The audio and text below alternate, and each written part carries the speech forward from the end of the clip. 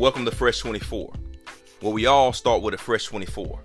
We all can approach each day with a new and profound perspective. Everything begins and ends with God. It is of the Lord's mercy that we're not consumed, because his compassions fail not. They are new every morning. Great is thy faithfulness.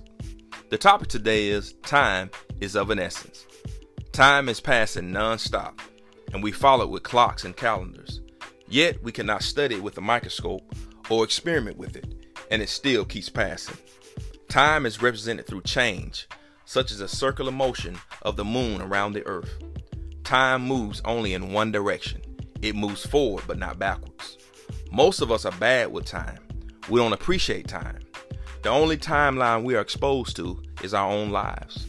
We overestimate the time we have now and the time we have left. We think we're going to live forever, so we get lost in trivial things that takes our minds off important tasks in our lives. We can't put in perspective how much time we actually lose to these insignificant things. We excuse ourselves of responsibility by mindlessly indulging in social media and binge watching videos. While we might feel like there are many more years to come, we don't realize how quickly they'll pass. As we grow older, we become more sensitive with time. Every second, minute, and hour seems shorter than the last. Every aspect of time becomes increasingly precious. Let's think about it in this way.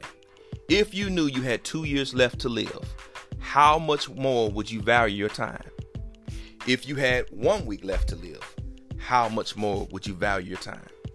In the face of death, everything changes. Someone planned to be here today, but they're not. Time and chance happens to us all. Since we know that we might have a certain amount of years left to live, shouldn't we start living the best life now?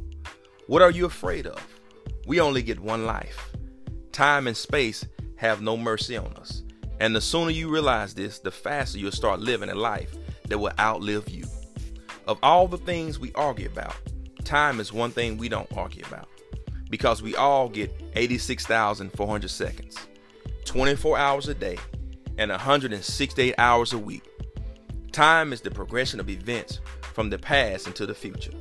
The question most people ask, when is it my time? But in actuality, it depends on what you do with the time you've been given. And when the so-called time or moment shows up, you'll be ready because you put the time in. When you embrace a fresh 24 and you realize that yesterday is gone, today was not promised. So let's take full advantage of this gift.